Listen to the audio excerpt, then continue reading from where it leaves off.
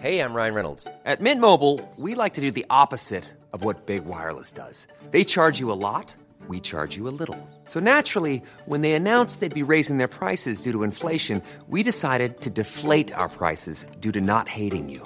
That's right. We're cutting the price of Mint Unlimited from $30 a month to just $15 a month. Give it a try at mintmobile.com/switch. $45 up front for 3 months plus taxes and fees. Promo rate for new customers for limited time. Unlimited more than 40 gigabytes per month. Slows full terms at mintmobile.com.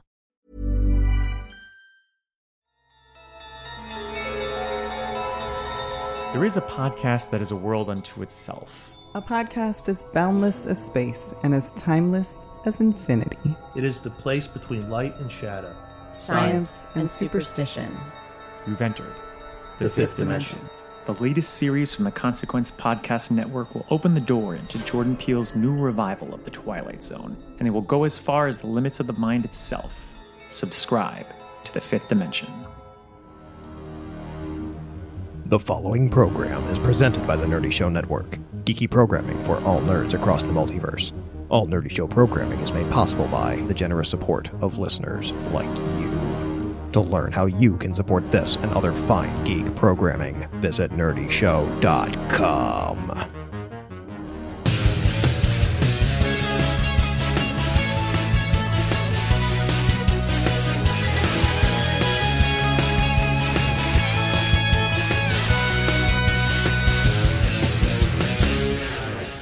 Welcome to Nerdy Show, an increasingly peculiar podcast that's veered wildly off the course of the trajectory that we laid out for us about 10 years ago, and now we're just a show where if you're not listening to it already, you're probably never going to listen to it ever again. Hi, I'm Cap. Hey, I'm Doug. I'm Eleanor.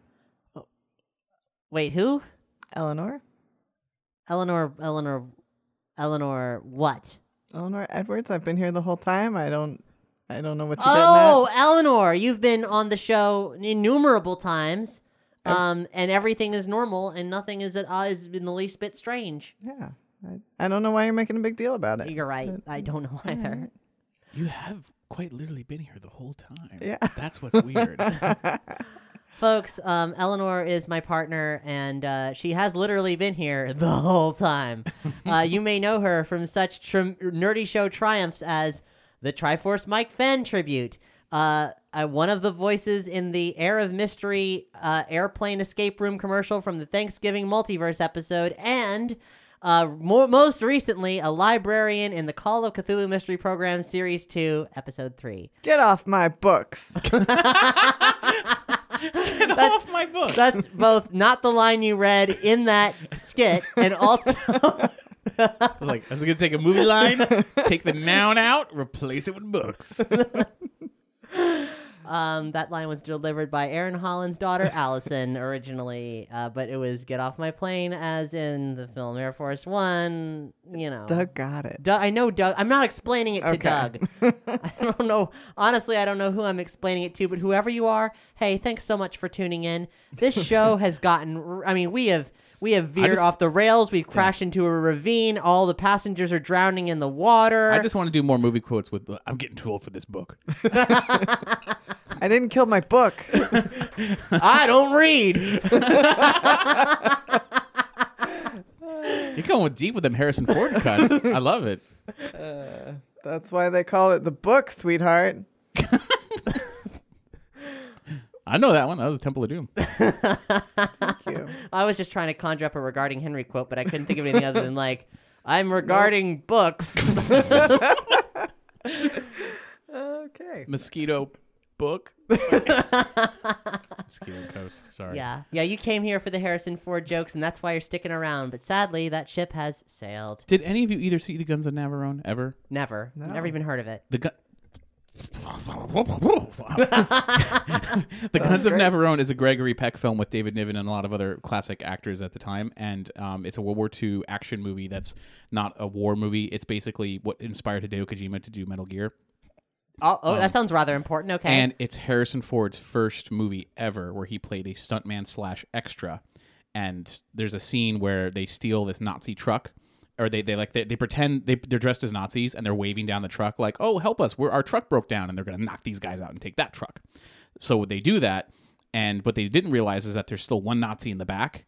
So they're like, all right, we got these guys. We're going to tie them up. We're going to leave them here. And the Nazi in the back of the truck starts leaning out because it's like a canvas truck. So he pulls the canvas back and he like pulls his pistol out. But then they catch him and they knock him out and then he's fine. Or actually, no, I think they shoot him actually. But either way, that canvas pulls back. And as the canvas pulls back, you just sort of see like the half of the face, like the nose and eye of the baby Harrison Ford because he's a stuntman. And he's and they confirm that this is him. So this is like 1960, I want to say 2 or 63. Wow, that is early. That's crazy. Yeah. No, he's like a baby. I didn't realize he was in Hollywood then. Yeah. Well, I don't know of all the deals, but he did confirm that it was him because in an interview they said, "Is it true? Like this? They've been saying this is you for years, and it's this famous movie. And is it really you?" And he goes, "Yeah, it is me. And I was paid as a stuntman. And the most important part was that I landed on my face, so you couldn't see my face. And sure enough, they go, they rake it with machine guns, and he goes, blah! And he falls forward, and his hands cover up his face, like buries his face in his arms in a most unnatural way if you're being shot. He did his job. He did his job, and that's why he's in Star Wars. And man, he could hang a door. Yeah, apparently, hang a door with the best of them. Because he used to hang doors. Oh. For Francis Ford Coppola. Oh, okay. Anyway, so, Nerdy Show. Wow. Here we are. It's been a time. You've no doubt heard perhaps the update with me sounding really exhausted. I went back and I listened to that and I was like, whoa, I don't sound good. We've been up to a lot of shenanigans behind the scenes. We've been alluding to a Lightning Dogs project that we're still going to allude to for just a little while longer, just a little while. Like a few more days, or is it like a week? Maybe more like a week, because let's just say a week. But keep your eyes peeled to all Lightning Dogs feeds, including the podcast feed, for the announcement of the biggest thing we've ever done.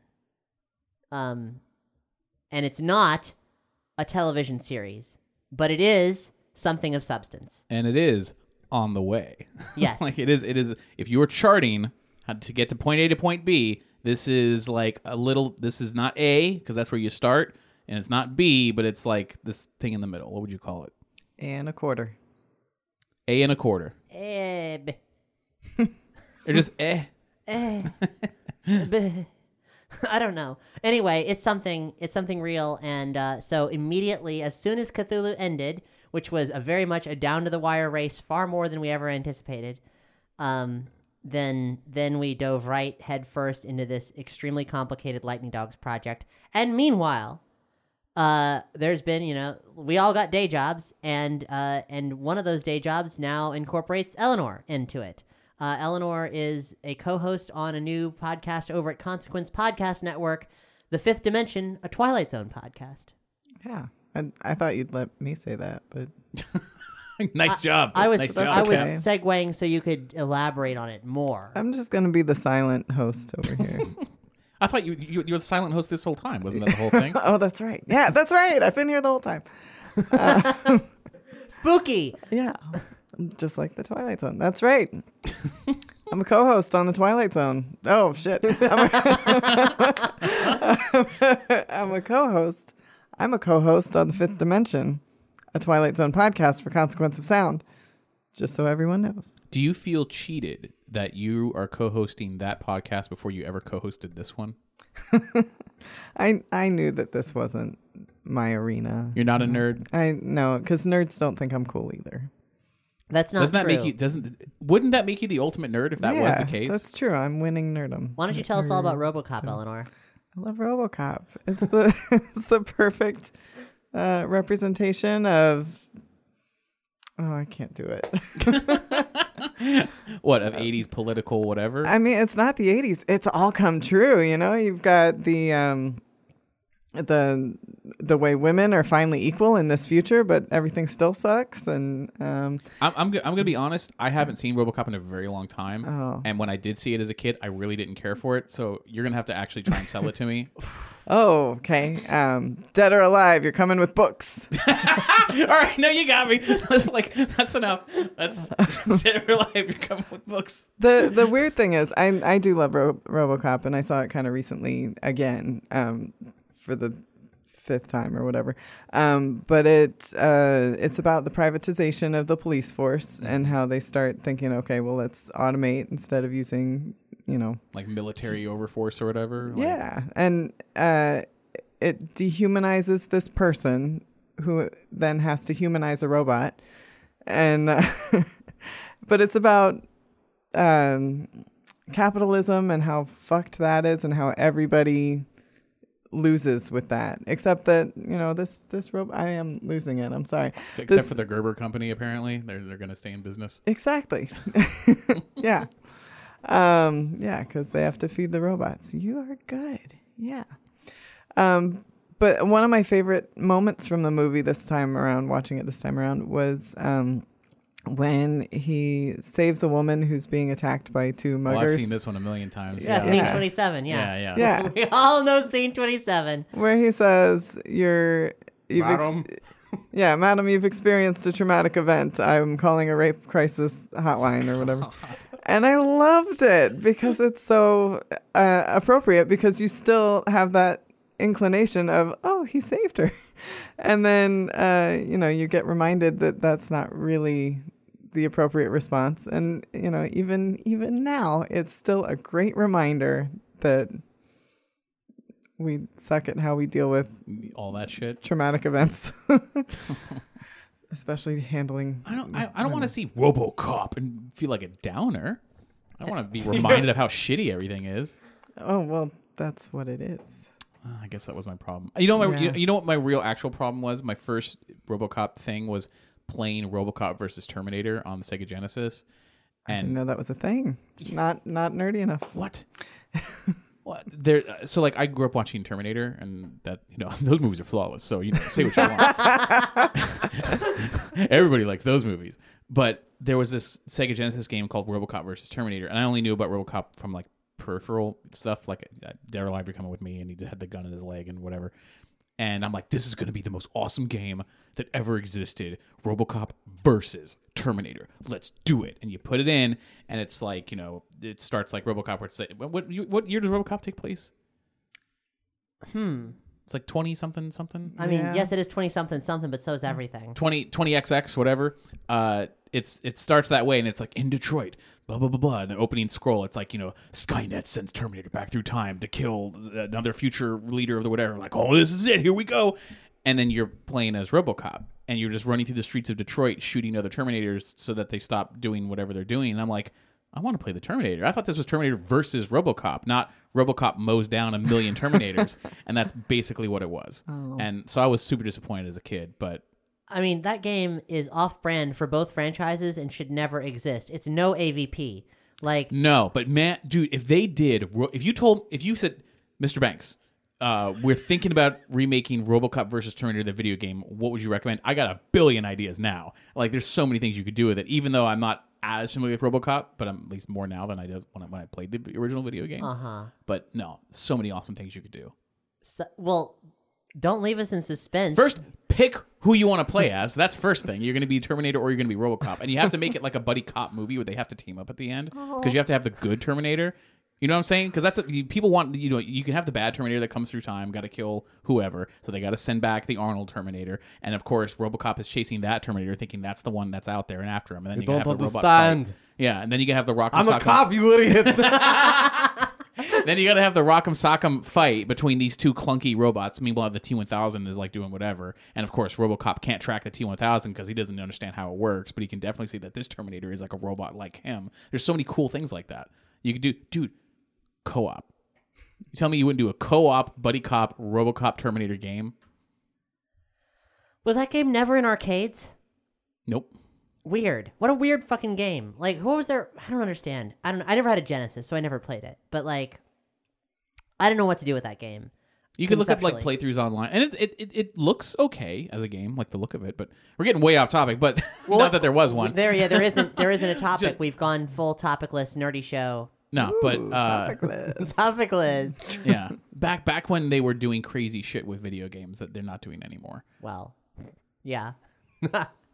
Well, I'm just sitting here thinking about how Robert Patrick has beautiful blue eyes and Peter Weller has beautiful blue eyes, and they're two of the few who have blue eyes and aren't fucking creepy. Spoken as someone who has blue eyes. Do you believe that you or yourself are creepy? I can't look in the mirror. Am I creepy? I sometimes, yeah. Am I creepy? I got blue eyes. Do you? You know me for how long? Like, you're sitting across from me. I was like kind of dim, I guess. Like, I just so rarely stare into your eyes, but I'll start now. yeah, look, and this blue. They're blue. They're beautiful. Are we I got to get out of here. Cab. What color? Cab, you don't have, it's not, is it blue or what is it? What? Who's me? I can't tell right now, yeah. Oh, They're blue. They're blue. They're bluish? Yeah. I just thought they were really pale. I couldn't tell if they were like blue or if they were like a Well, lighter. yeah, they don't like the sun. I'll tell you that much. Okay, well, I don't like the sun either. Like, and that's just not even having to do with my eyes. Well, the rest of my body likes the sun, That's kind the of. vampirism. Anyway, I don't think it does, but well, I mean, like it likes it. It's a dangerous relationship where I have to take precautions. You know, sometimes you're in a relationship where you have to take precautions, Eleanor. I wouldn't know. I think the takeaway here is if you make a video game for children that's based on 2 rated R films, it's not going to sell that well. Well, let's not do that again. Well, then. but RoboCop at the time had an animated series Did it it? did. and a line of action figures. Yep, that's true. Where have I been? This is all in the wake of RoboCop 3, which we've intentionally right. avoided. That's right. Yeah. But RoboCop is great, Doug. RoboCop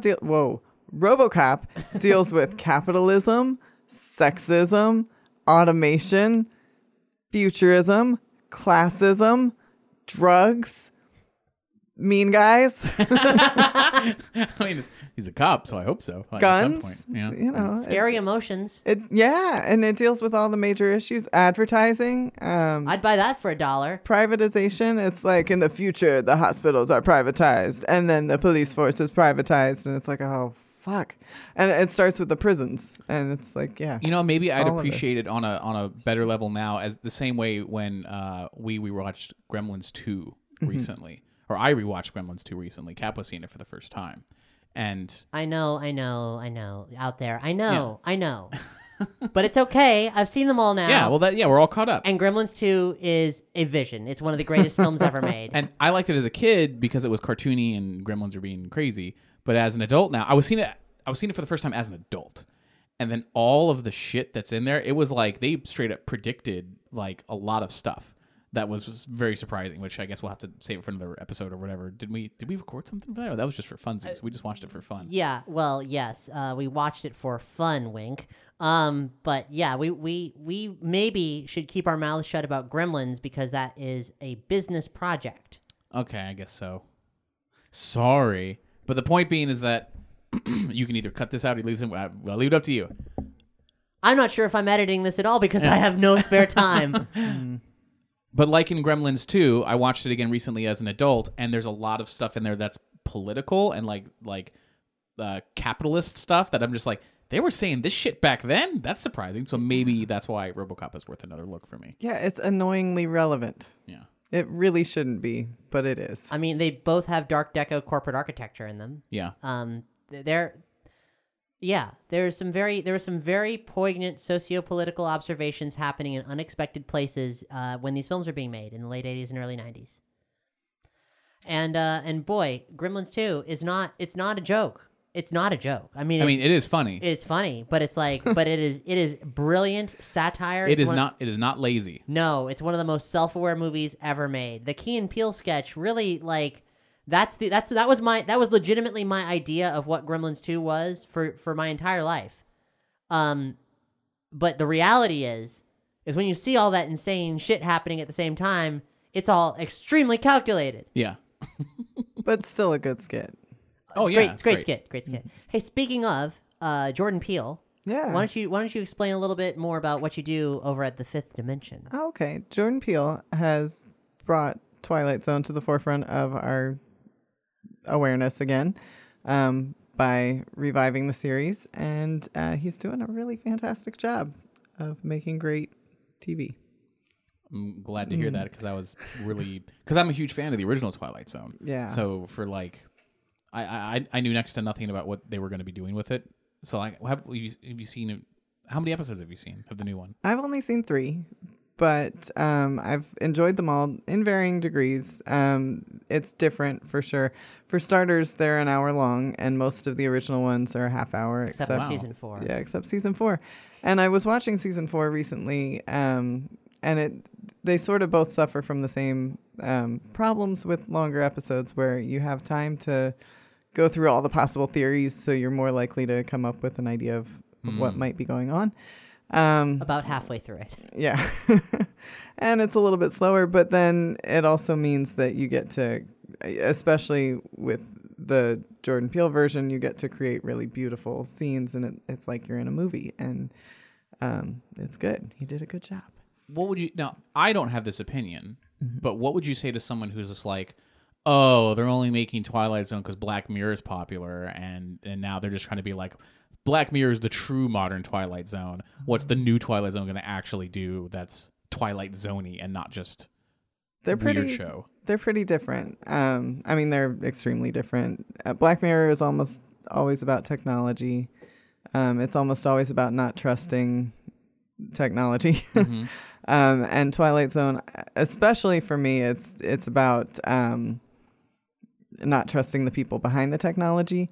But Jordan Peele's versions, or the episodes that I've seen, have a lot more societal commentary. The last episode that I watched was episode 3. Replay, which was almost entirely sprung from the Black Lives Matter movement. So there's a lot more social commentary in that. It's not just technological. It's almost not. Which is in line with the original show too. Also the presence of any kind of like metaphysical happenings whatsoever. The unexplainable does take place, which is not something that normally happens in Black Mirror. Choose Your Own Adventure episode aside. And I love Black Mirror, but they're different things, and they're both really good. Cool. Also, I suppose it should be noted that that this series is on CBS All Access, the same platform that has Star Trek Discovery, so it is behind a paywall. But it also is a very strong argument for ponying up some cash because it's good. It's good. Yeah. How do you feel about Jordan Peele as the host? And I only say that because every time I see Jordan Peele, you mean the narrator as well as the narrator, because every time I see a commercial with him in it, and he's like trying to be like, serious. "This is the Twilight Zone," it just looks like he's smiling, and I know it's me projecting onto whatever he's doing because he's probably doing a great job, but every time I see him in brief glimpses, I'm always projecting this thing of like, oh, he's about to make a punchline here because I'm so used to them pulling that hard right turn on Key and Peele where it's like serious skit and then halfway through suddenly it's a joke because the zombies are afraid of black people or or whatever, and he was so good at getting that tone and then making it funny that I keep expecting the punchline. If that makes sense. Well, there kind of is a punchline. It's just a lot subtler. He knows he's funny. Okay. He knows he can't help but be funny, I think. The first episode that I saw was The Comedian, which is the second one to air in quotes. But the first two episodes aired came out simultaneously. Yeah. So on that one, it's so melodramatic that you're like, oh, this isn't gonna work. This is ridiculous. But in both the other episodes that I've seen, it was very natural and it really did work. I mean, he clearly loves it, and I think that he knows that it's a weird trope to have him come in and say, "Oh, he's about to find out." I'm setting the scene, yeah, and I know something you don't know. Okay, well, I never had any doubt that he was a huge fan because it clearly showed even in other things that he did. But it was just the idea of like, can he carry it as a host? I know he's got the talent, but will the audience go with it in a serious way with him attached was the concern, I think. In the Comedian intro, he really does raise an eyebrow, literally. And it's like, oh, I get you. Or maybe I don't. I don't know. But yeah, he does a great job. And there are little nods in the new series to the old series where it's kind of like, yeah, I'm a fan too. So we're in this together. Let's do some new stories. Cool. Yeah, it's good. Because like my with Rod Serling being such a staple of it, he's even kind of creepy when he's not being creepy. Like even at the Twilight Zone Tower of Terror, it's not even his voice; it's an impersonator. But the fact that he's there in the suit and he's like behind this elevator door, and someone's just doing their best Rod Serling impression, and I still get freaked out. Well, I saw I saw a skit recently that he did. Jack Benny. Was it Jack It Benny? was Jack Benny, yeah. Okay, yeah. Where he's It's Rod Serling in Jack Benny. Right, I've seen some of that. Yeah. and Jack Benny goes into a Twilight Zone episode, and Rod Serling's there, and he's just being a kind of normal guy. And I was thinking, oh, you don't really talk like that. Yeah, no. This is so weird. You were probably a great guy to hang out with. The weird thing, there's this really cool interview with him. It's a pretty mouth you've got. Okay. There's an interview with Mike Wallace where Mike Wallace is interviewing Rod Serling before the Twilight Zone. Mike Wallace wants my body. It's before Twilight Zone hits the air, and I'll have to find it and I'll link it to you because it's really interesting. But I don't know how much of it is naturally how the cadence of his voice, but even when Mike Wallace is like, so tell us about this new show, The Twilight Zone. He's like, well, it's an investigation into this, and he's not putting on air. It's just kind of like he's just clearly very passionate about it, and he just like really has such a sharp mind about what he wants to say with it that he's like eager to talk about it. So it just sort of I don't know. It's not a very natural thing because it is promoting the show, but he doesn't slip into the narrator. But it clearly came from him, is what I'm saying. It's like when you watch him get into that mode when he's I'm just so excited for the show, Mike. It's gonna be great. You're gonna love it. It's like it's really cool to see it happen. I'll have to find it. There are some words that he just says hilariously, like robots. Smoking looks so fucking cool. When No. he's like, yeah.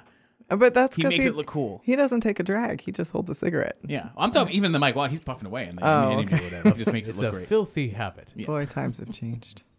But you're right. He does say some funny words. Yeah, like robots. Yeah, robots. There was one in the Jack Benny too, but I don't remember. There was. What was it? Oh, it was so strange. But it's like it's weird. It's weird. It's weird how someone who has such calculation about the way that they It's enunciate their words. He it's must a know he thing. sounds silly. Like when I saw First Man, and everyone in First Man was calling it the Gemini. Oh, The Gemini program. I heard you're gonna go fly on Gemini. It's like, yeah, I think I might. You know, it's just like Gemini, yeah, whatever. It's like there's Mercury, there's Apollo, and there's Gemini. It's just so weird. That is weird. I But guess that's what they called it at the time. You can hear it in interviews. That's how they said it. is it because everybody was from Texas or something? I guess, you know, I mean, You're from the Space Coast. Where's Neil Armstrong from?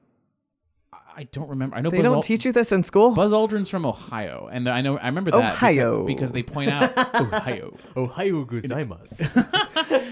Because they say if you're born in Ohio, I don't remember the exact number, but the chances of you becoming an astronaut are significantly higher than if you're born in any other state. Oh man, And it's there's no reason. It just happened to be that way, I just, in my own head, got rocket fuel in their water. yeah. there's I got to just, be a reason. I just think if you're a child growing up in Ohio and you live on a farm and all you see is a big sky above you every night, like, I get the fuck out of here. Like, Yeah. it's like there's something about it. It's like, I don't know, Texas? Nah, it's not good enough. Still too much like Ohio. It's like Florida? Nah, too much like Ohio, even though it's not really. And then it's like, well, in both those places, you can go up and get out of here. It just seems to make sense. Yeah, I think you're right. But there must be a reason. There must be either like something in the schools, or maybe there's I think because more of a flying community. I think you really hit it there because I think there's an aviation thing going on, like because you don't just apply for astronaut, like you have to have something, and if you go to like MIT, that's the right stuff, I believe. yeah, you have to have the right stuff, and it's you have to have an education, and you have to or you have to have a lot of piloting experience, especially for the early astronauts. There was a lot of test pilots that they wanted, so a lot of them came out of that neck of the woods, I guess. So I ended up at Kennedy Space Center at least once a year these days, which is weird. It's expensive, but it's always worth it. And it was really special because I got to go there with an old friend and his very young child, and seeing them both reacting to things like seeing the Saturn V rocket in person and the reveal of like having that. They do this whole dramatization where you're in the actual like launch control room, which is probably not the name of it, and reenacting the moment of the first like launch of the Saturn V rocket and all that. It's very powerful. It's like there's a lot of, they know how to stage their exhibits. Like, no, that's far better than any theme park can ever do, is Right. what they do there. Their reveal of the space shuttle Atlantis, they make you go through this whole like history thing. You're like, come on, just show me the spaceship already. But then they do it and you're like, whoa, wow. How did this is crazy. Like, it really, so it's amazing, and experiencing it through that was special. But that's really an aside to how many times I inevitably see the John Kennedy speech of, we're going to go to the moon and do the other things. Yeah. And, which I always get so hung up on, what are the other things? Did we get to those? Not because they are easy, but because they are hard. Okay, I'll tell you what the other things are, because he says it earlier in the speech. Yeah. Does he? He Yeah, does, he yeah. says it's he lays out the idea of why going to the moon is crazy, and it's because I can't remember it verbatim, but he says something along the lines of, we have to build a machine that has an accuracy better than the finest Swiss watch. We have to use alloys that can withstand the heat of reentry and the heat of radiation. Many of these metals have not yet been invented. And we have to do, and like, you're like, what the, okay, wait. We're going to make a new metal? What the fuck are you talking about, JFK? We have to make a rocket that's that big that runs better than the finest watch that's available? Are you out of your mind? And he says all these impossible things. And so then he says, we choose to go to the moon and do these other things, which all sound equally crazy. Okay, that makes a lot more sense, and also shatters everything that I was thinking, which is he inspired in me perhaps like some kind of like erotic comedy. No, but okay. Because it's called The Other Things. Yeah. And you go to the moon and you do the other things. Like playing golf on the moon. We will do those other things. No. The other things are moon people. Because this is inspired in part by a film that we all know and love. It's called Nude on the Moon, which is a nudist exploitation film filmed in the beautiful Nudovision. beautiful Nudovision. It's filmed at Coral Castle in Miami, and really incredible occult-oriented roadside attraction, which I can't recommend enough. It's incredible. But Nude on the Moon is this very cheesy titty film made in the 1950s. A cheesy titty film? Oh, yeah, there's cheese and there's titties. Moon cheese, mostly moon cheese. There you go. Perfect. Great. You brought it back. So, I mean, and it's just boobs. Like that's like it's like you get like maybe 20 minutes of establishment of two fine white gentlemen smoking pipes in a laboratory, and then they go to some other planet and encounter strange exotic topless Amazons. Like, jeez, grommet. It's ridiculous. But anyway, so we should go to the moon, and JFK personally goes to the moon, and as he is wont to do, has to make handsome 1960s JFK love to the other things, not because they are easy, but because he is hard. Oh, God. Wasn't this a Muppet skit? What, the Kuzbanians? Yeah. I will say, you talking about going to the moon and it being like this weird surreal thing, remind me that I am a subscriber to the Criterion Channel. Thank you for your service. Yeah, because once Filmstruck was gone, I was like, shit, I can't. Like, I slept too long on Filmstruck. I gotta hop on. I can't let it happen again. So I subscribed to the Criterion Channel, and until it launches, they're doing like one movie a week, and they released one last week, and it was called The Fabulous Baron Munchausen. And it's a different Baron Munchausen than this is the one. With. This is the one that inspired Terry Gilliam. Interesting, because it is a surrealist film.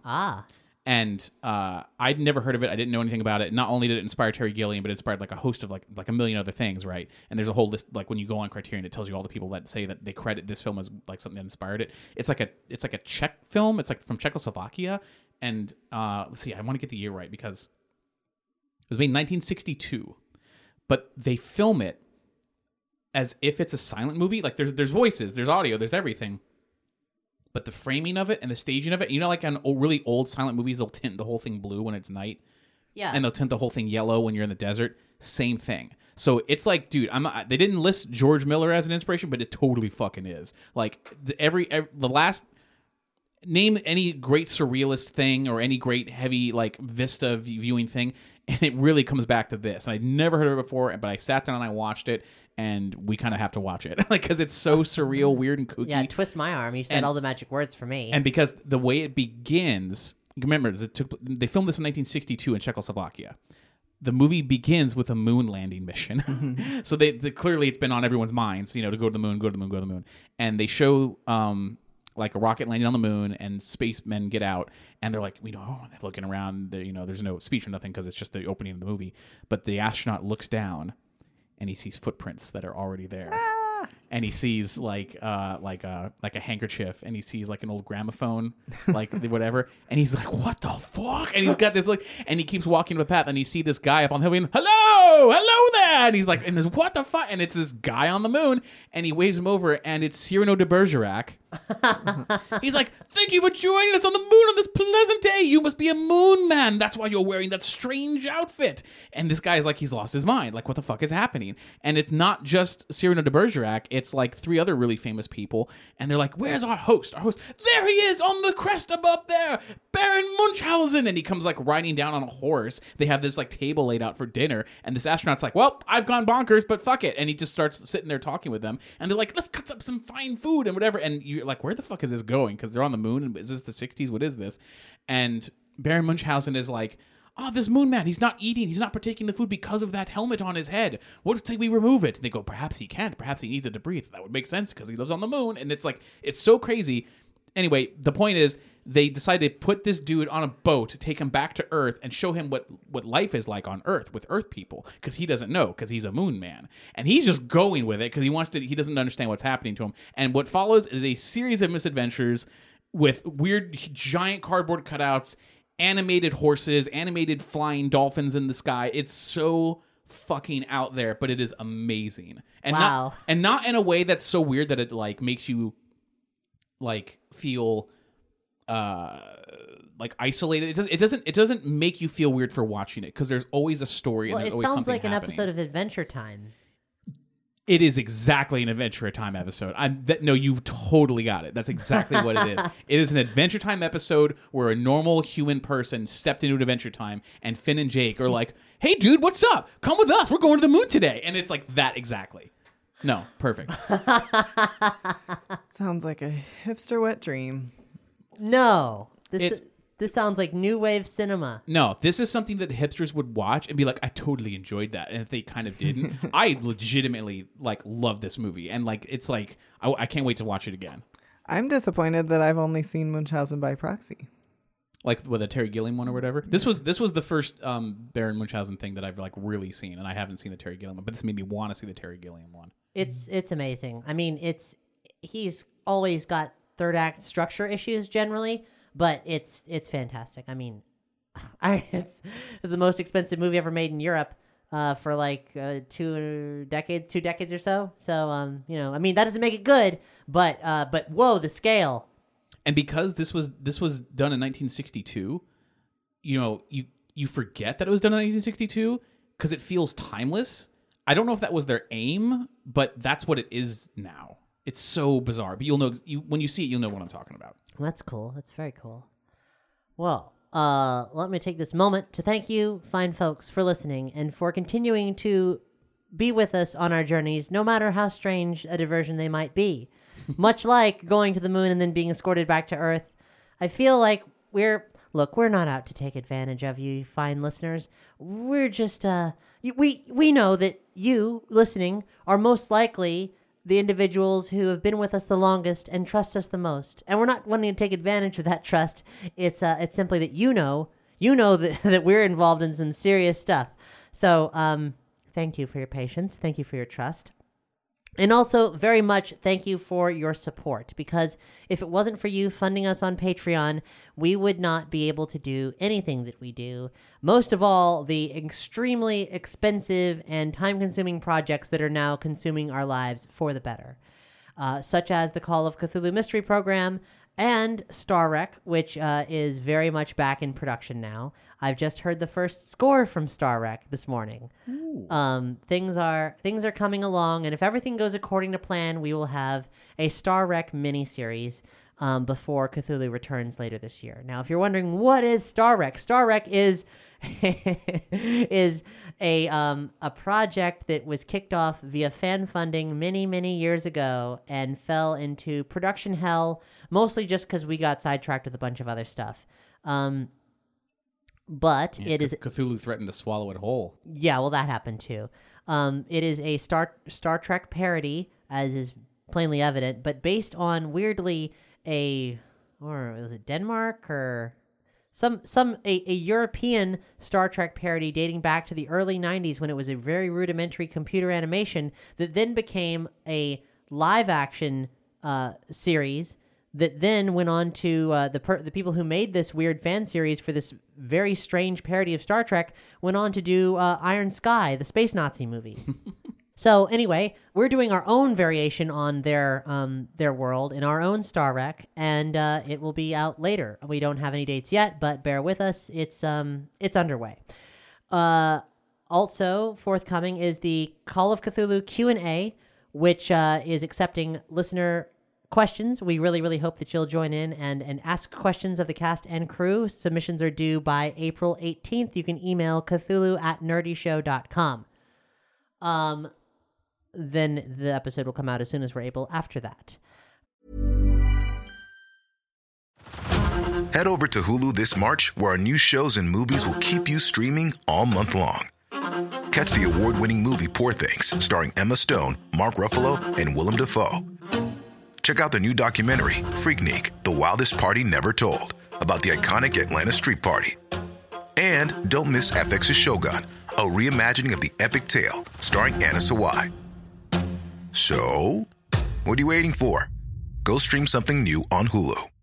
Ready to pop the question? The jewelers at BlueNile.com have got sparkle down to a science with beautiful lab-grown diamonds worthy of your most brilliant moments. Their lab-grown diamonds are independently graded and guaranteed identical to natural diamonds, and they're ready to ship to your door. Go to BlueNile.com and use promo code LISTEN to get $50 off your purchase of $500 or more. That's code LISTEN at BlueNile.com for $50 off. BlueNile.com, code LISTEN. But if you dig what we do, all these productions cost money. We're doing everything we can to pay the creatives who are involved in them. Sometimes not much, sometimes not at all, but if we're able to, we do pay out, which is something that a lot of people aren't able to do. And we want to make sure that we not just create fine quality products, but also compensate everyone for their time as needed. And also, we're struggling we generally aren't able to compensate ourselves. The money that comes in from to Patreon that helps fund the Nerdy Show Network is basically at this point bare bones operational costs. The more money we make, the more money we can spend on helping our other series to grow and continuing to build things. Call of Cthulhu Mystery Program cost over $4,000 to make in this last series. No small thing. So the more you can help us, the better. Now, I say that, and I'm so very happy to say that the Call of Cthulhu Mystery Program has, in fact, brought in a lot of new patrons and a lot of new listeners in general. It's been quite well received. It was even number 6 and number 7 on the Apple Podcast literature charts for a couple days. It's not a huge success by any stretch just yet, but that alone is quite good. And this is all thanks to you fine folks who have funded us all this time and trusted us to make something incredible. People have said wonderful things, and I'm so very grateful because this project was an ordeal. As both of you who've been like on the outskirts of this project can probably attest. Yes. I wish it all the success, but I wouldn't wish you to go through that same process again. It would have to be a little different. I really enjoyed the experience, challenging though it was. But yeah, been pretty wiped out. Haven't quite recovered. But I want to welcome, with all my heart, brand new patrons: Harrow X, Daniel Wimes, B. Smith, Jangasar, Enternaut, Christopher Nitkin, Kim Malicha, Nathaniel Westcott, and a brand new executive producer of the Nerdy Show Network. Oh, shit. That's someone giving $50 a month. No small thing here. Please welcome the incredible Marcus Larson. Wow. Seriously, thanks to all of you so much. Thank you. It really does mean a lot. We're doing what we can to make sure that Patreon is as rewarding as possible. We do have over 30 minutes of bonus content for the Call of Cthulhu Mystery Program that's recently gone out to patrons of $5 or more. Something you should know is that we've been speaking with Patreon recently and discussing some best practices, and we may need to raise the default perk from $1 to $2 because for every transaction there are credit card transaction fees. And the amount of money that we get from a $1 patron, we always say like every dollar makes a difference, and it does. But it only makes about like 30 cents of difference. Like it's not a dollar isn't really a dollar. So $2 is, however, like actually, yeah, or a little bit more. But it's tricky. There's some credit card transaction stuff. I want to get all my ducks in a row. I need to have another meeting with Patreon, and before I do anything, I'm going to be communicating clearly to all of you about the repercussions of it and so on and so forth. But it might be a necessary thing. I mean, they would know. They've kind of built the website. So, but also we have a new TeePublic store. We still have shirts listed on Amazon, but there's a lot more products that are available with our designs at TeePublic. TeePublic is kind of like, it's run better. It's also not Amazon, and there's plenty of reasons to have problems with Amazon. We have brand new Cthulhu t-shirt designs up there, and also patrons over $5 get varying degrees of discounts on our TeePublic store. So that's another thing that we're adding. We're seeing what we can do, what we can get away with, what we can budget time for. But we thank all of you so much for being with us on this journey. Also, back in the day, we had a lot of fun on the Nerdy Show forums. But the forums, they got dusty. They've fallen out of vogue, and now everyone's on Discord. And there's plenty of robots on the forums every now and then. Yeah, that is the thing that happened. We do get invaded by robots quite often.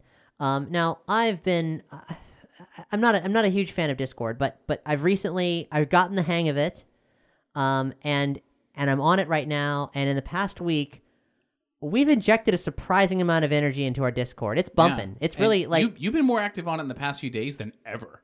Yeah, and that's not much, but I've taken notice. Well, I'm trying to turn over a new leaf, and like I love interacting with everybody, and it's something we used to do it on the forums all the time, and it stopped. You're saying, much like Ariel, you want to be where the people are. Yeah. And if the people are on Discord, that's where you'll be. I want to see them typing. Fapping along to that. What's that word again? Oh, erotica. Does Nerdy Show have a channel of that? Well, there's an NSFW channel. Okay, well, I'm usually at work, so I can't check it. If you would like to learn what is my favorite pornographic webcomic, you may. Oh, gosh. Nerd on the Moon? It doesn't work. Nerd on the Moon.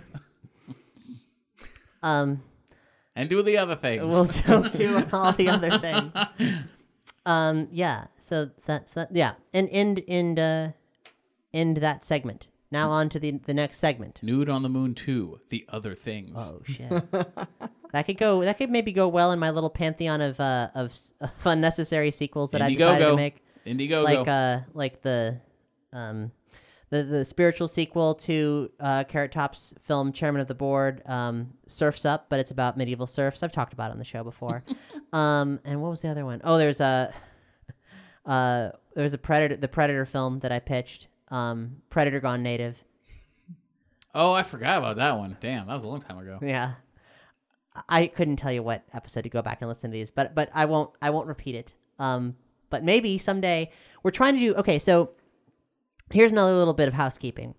Nerdy Show Theater has become Multiverse Theater. We're rebranding. Nerdy Show Theater wasn't a particularly good name to begin with, and we want to do more with Multiverse Theater as a standalone, like, anthology series, much like The Twilight Zone.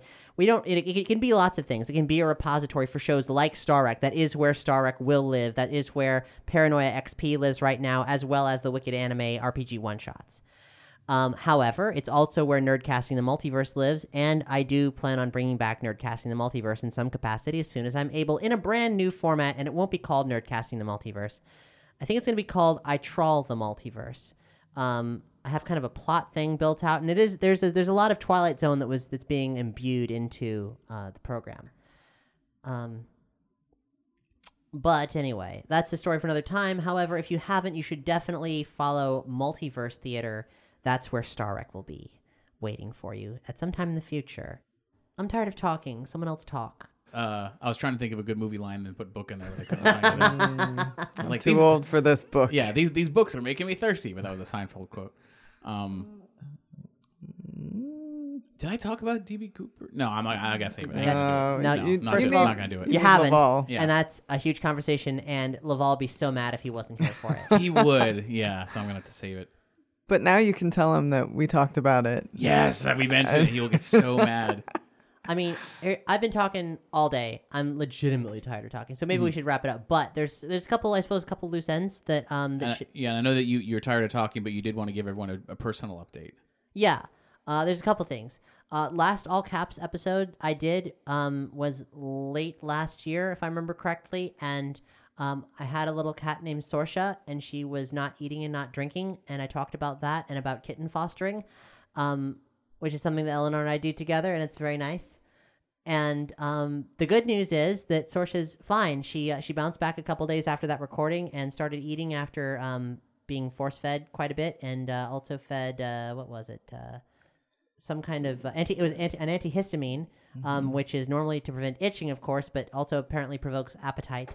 Apparently they give it to people for vertigo, but yeah, I have no idea what it was. Interesting. But that vet, thanks, Dr. Ed.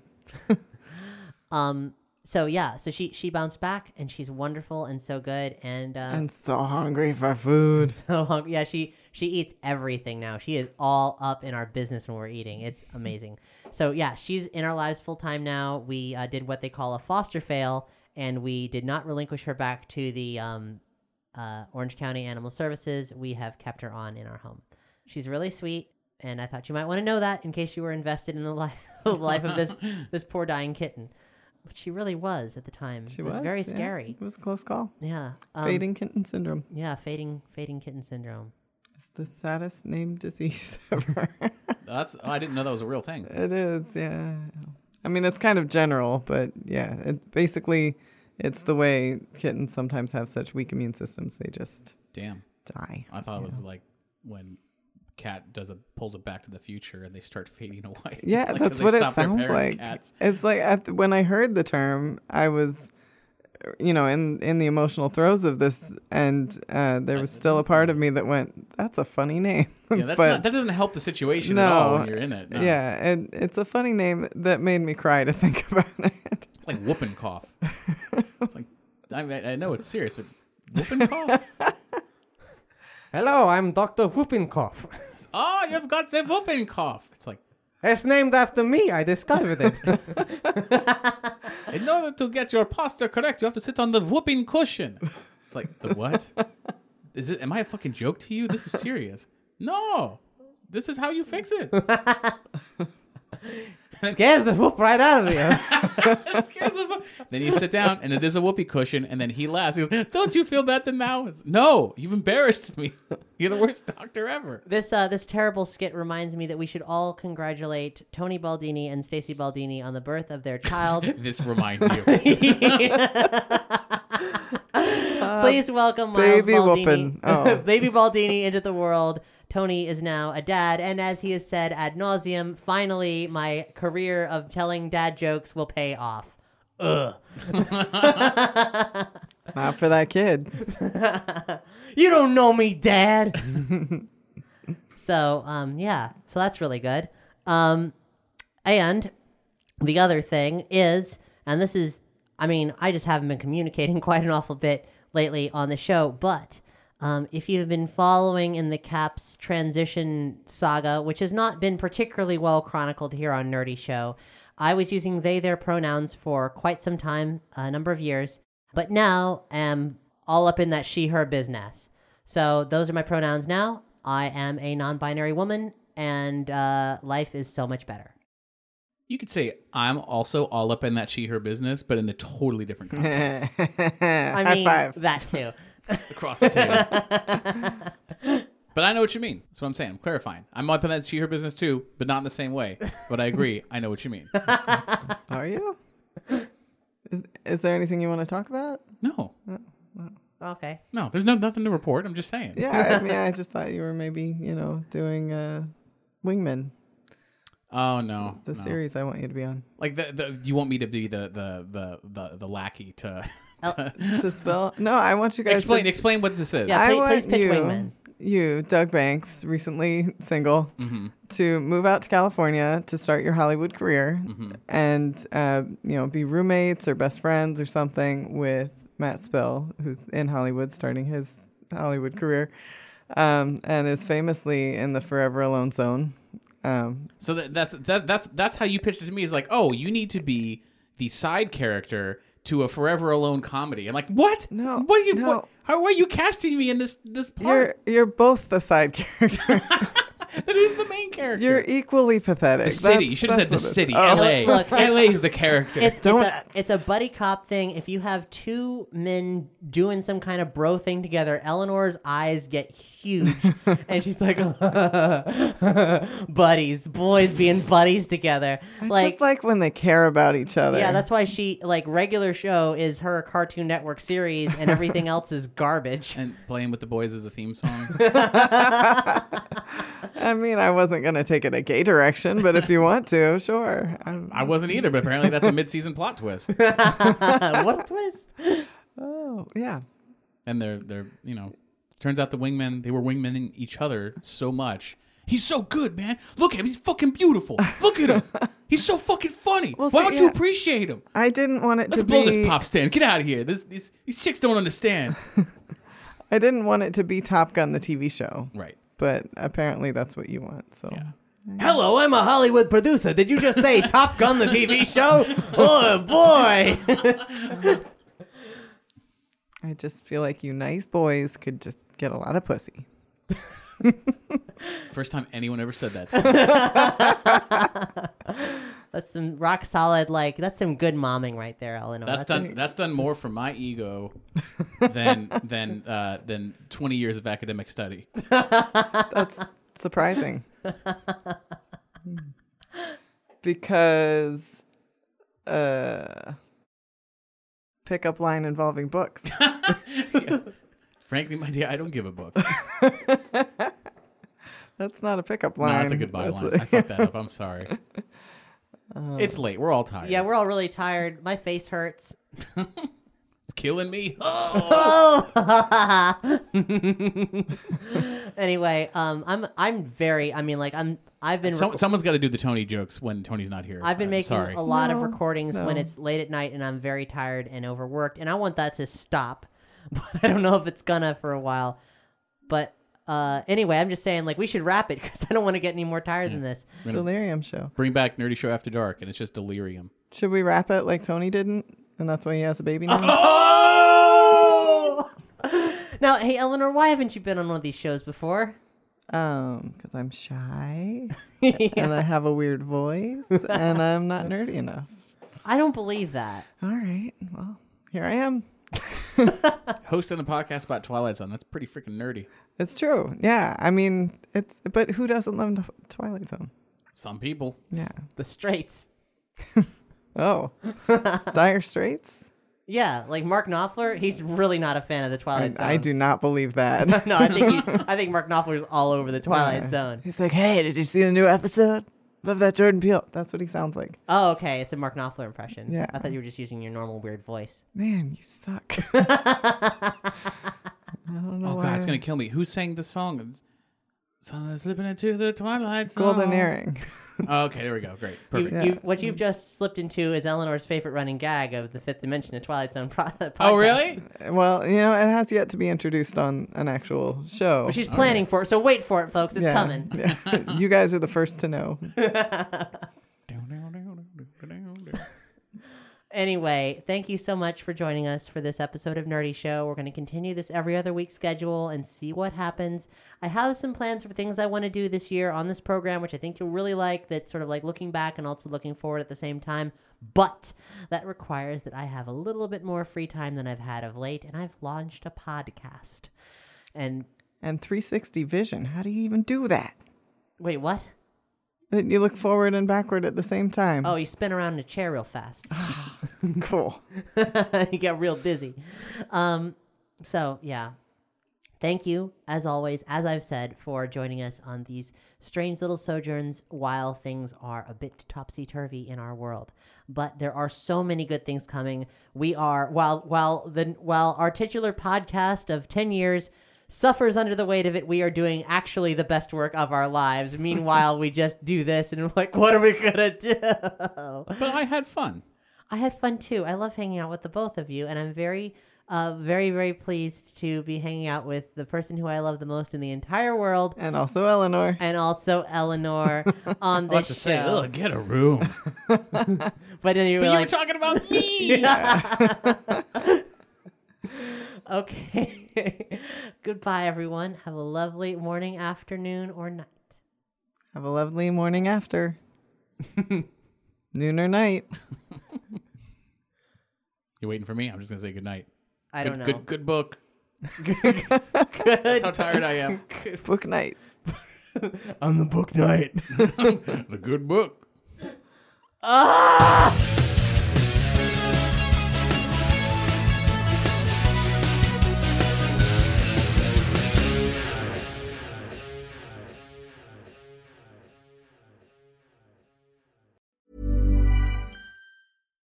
Botox Cosmetic, out of botulinum toxin A, FDA approved for over 20 years. So, talk to your specialist to see if Botox Cosmetic is right for you. For full prescribing information, including boxed warning, visit BotoxCosmetic.com or call 877-351-0300. Remember to ask for Botox Cosmetic by name. To see for yourself and learn more, visit BotoxCosmetic.com. That's BotoxCosmetic.com.